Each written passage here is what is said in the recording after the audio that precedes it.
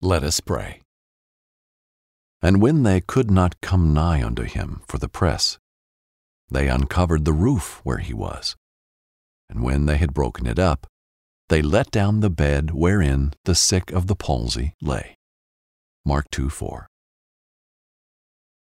As I ponder and meditate on Mark 2 and Matthew 9, I stand in awe of how the two stories connect. In the same way that the friends got to Jesus in unconventional ways, so too did the outcasts, misfits, and tax collectors get to Jesus in unconventional ways. Jesus, may this story and your life serve as a reminder that you came to heal all that are lost and in need of healing, both physically and, more importantly, spiritually. No matter what their condition, I am committing my life to be able to be a helping hand to those in need of your forgiveness and grace. I will not look to title or economic standing to determine the passion of my pursuit. I will rip a hole through the roof, push through a crowd, or sit with those forgotten, if it means they receive their breakthrough and healing. Thank you in advance for using me to lend a helping hand to people that are hurting.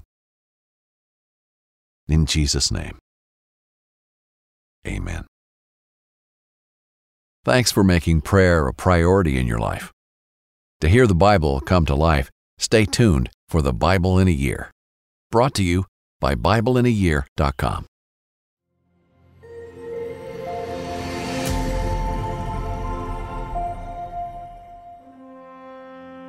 A hole in the roof. In our last story, Jesus climbed a small hill and preached to thousands of people about the kingdom of God. He spoke about the backwards economy of God's blessings, that the poor in spirit, meek, and mourning are the ones to inherit ultimate blessing from God. He spoke of loving your enemies, not harboring hatred in your heart, and removing judgment from your mind. All these things caused awe and wonder in those listening. Now we witness the faithful devotion of a few friends. They truly act out the kingdom of God by doing whatever it takes to get their friend to the feet of Jesus.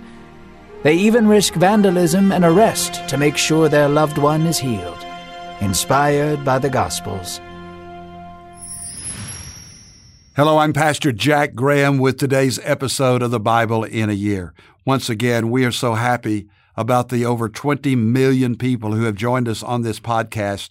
And I would encourage you right now to pass this podcast along to others. Let them know, because we want to get the Word of God to as many people as possible, as quickly as possible. So let's pick up where we left off the last time. We heard Jesus teaching the Sermon on the Mount in our last episode.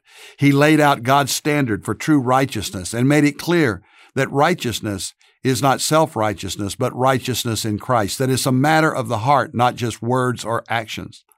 Ultimately, Jesus was making a clear case for our need of a Savior, our desperate need for His salvation.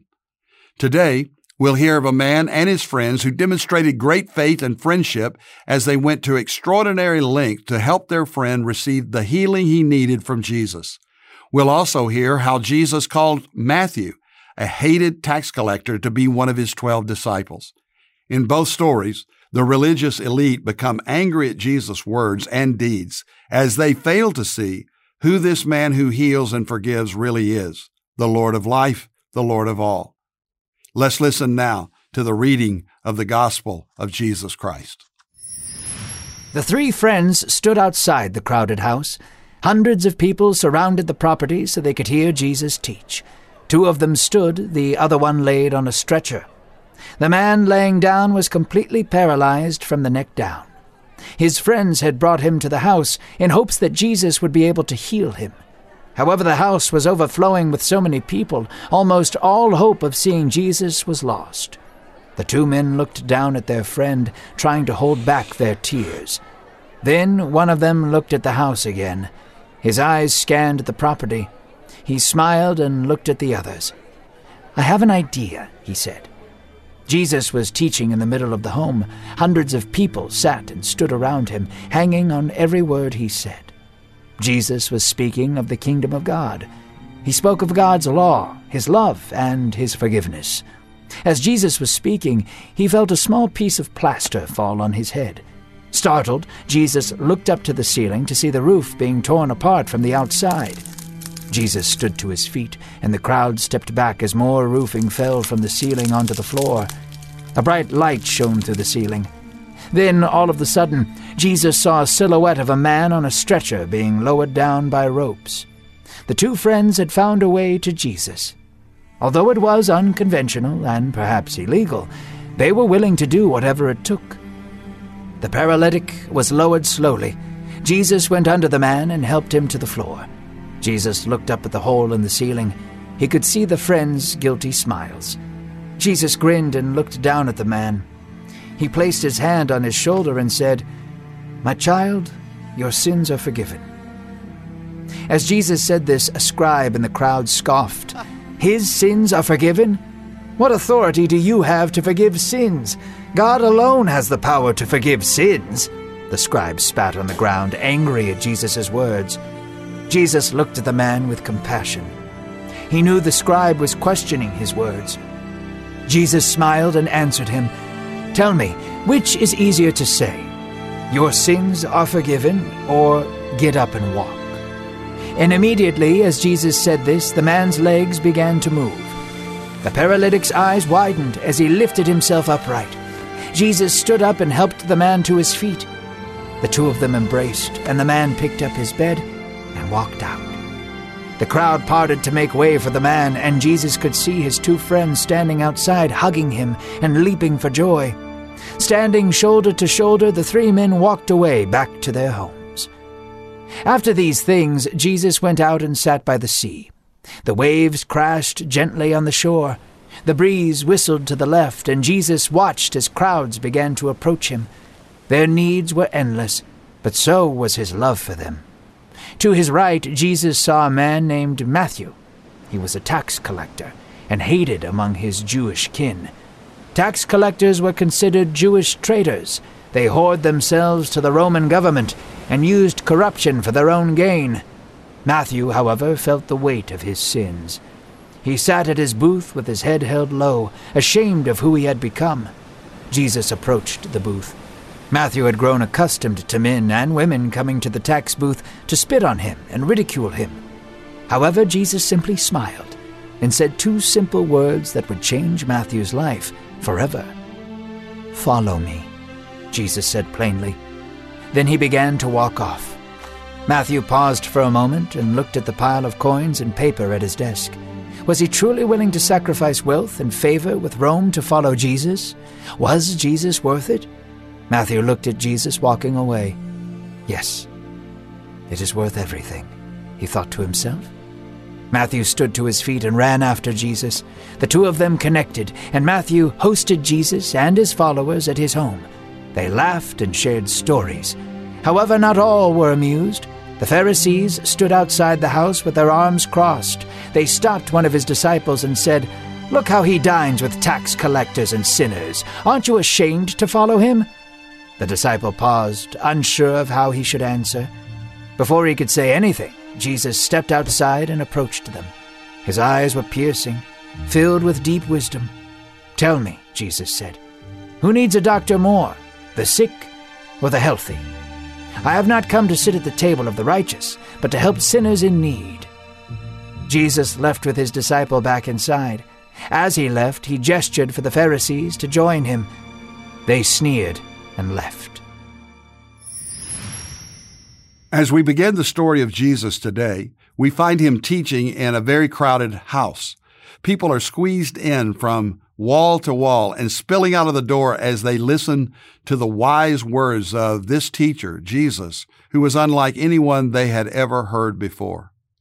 We then discovered that some men had heard that Jesus would be nearby, and they had known of his healing ministry.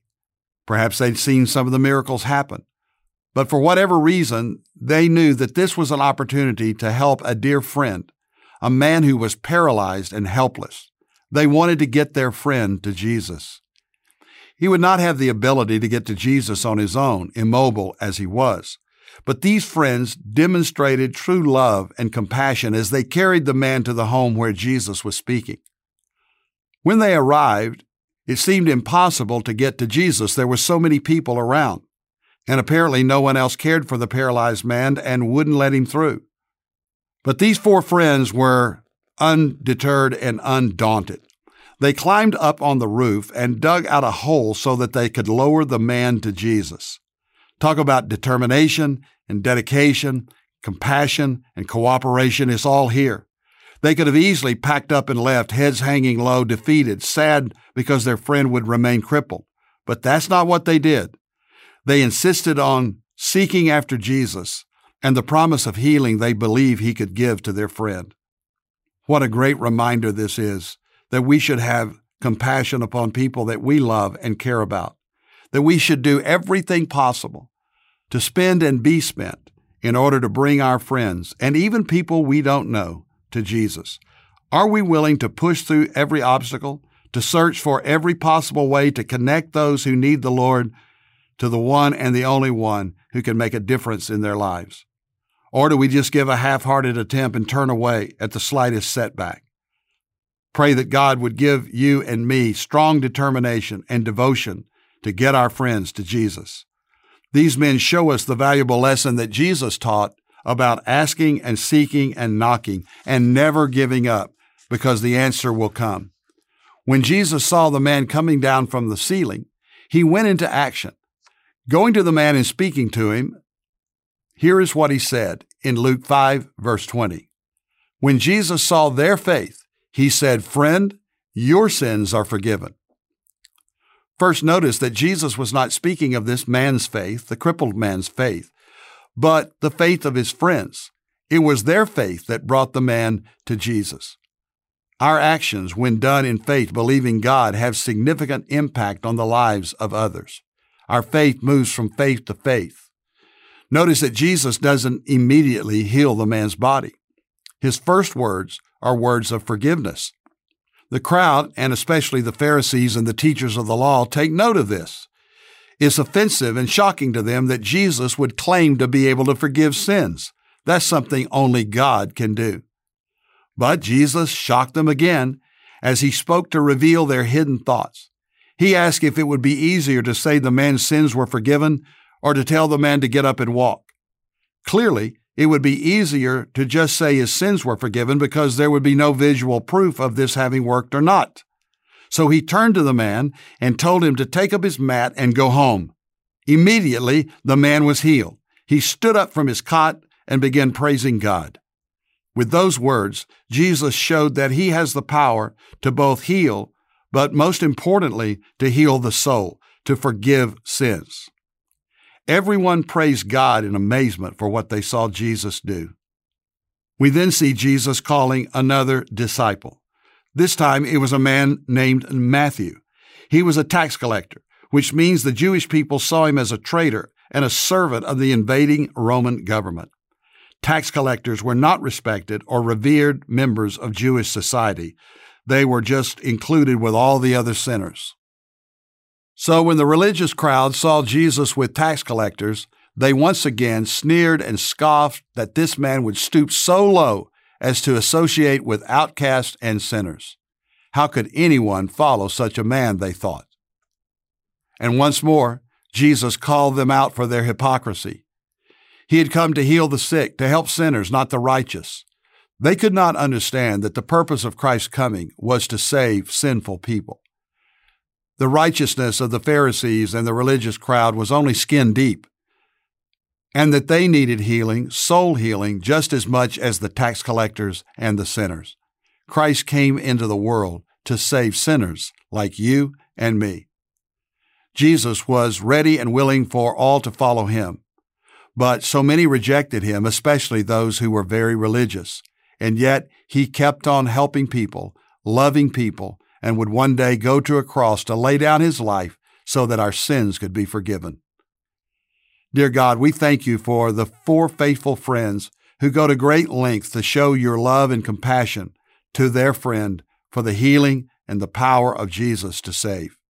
Help us, Lord, to be friends like these to people we know and to do whatever it takes to bring people to the loving, saving arms of Christ. In Jesus' name we pray. Amen. Thank you for listening to today's Bible in a Year podcast. I'm Jack Graham from Dallas, Texas. You can download the Pray.com app and make prayer a priority in your life, just like over 20 million people have done to this date.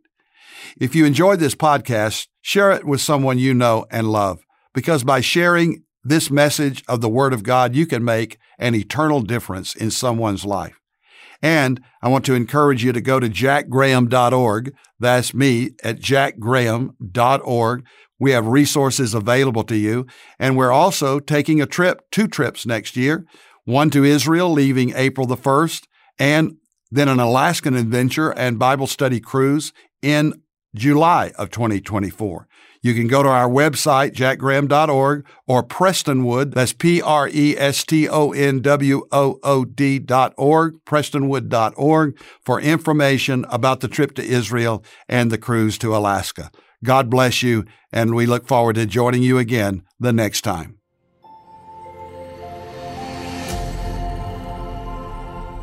This episode is sponsored by Medi-Share, an innovative healthcare solution for Christians to save money without sacrificing quality. Welcome to the Pray News Podcast, where hope is our only bias. Each day, we will unpack the most prominent stories happening in the news and offer a Christian perspective. We won't shy away from the hard topics, and we won't dilute the hopeful message of Christ. This is more than a daily brief on the news. It's a way to be informed and transformed. Listen to Pray News on the iHeartRadio app, Apple Podcasts, or wherever you get your podcasts. Infiniti presents a new chapter in luxury, the premiere of the all-new 2025 Infiniti QX80, live March 20th from the Edge at Hudson Yards in New York City, featuring a performance by Jon Batiste. The all-new 2025 Infiniti QX80 is an SUV designed to help every passenger feel just right.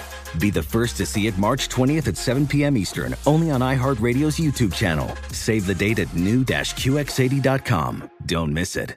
2025 QX80 coming this summer. Farm to store in days, not weeks. That's 80 Acres Farms. Did you know most salads travel over 2,000 miles to reach your plate? But not 80 Acres Farms. Their crisp salad greens and herbs are food less traveled. They stay fresher for longer in your fridge. My salad lasts all week long, which means less food waste and easy meal planning. Oh, and did I mention there's zero need to wash these greens? Because 80 Acres Farms uses zero pesticides. Visit 80acresfarms.com to learn more and find their salads and salad kits at your local Harris Teeter. Without the ones like you, who work tirelessly to keep things running, everything would suddenly stop. Hospitals, factories, schools, and power plants, they all depend on you. No matter the weather, emergency, or time of day, you're the ones who get it done. At Grainger, we're here for you with professional-grade industrial supplies. Count on real-time product availability and fast delivery. Call, click Grainger.com, or just stop by. Grainger, for the ones who get it done.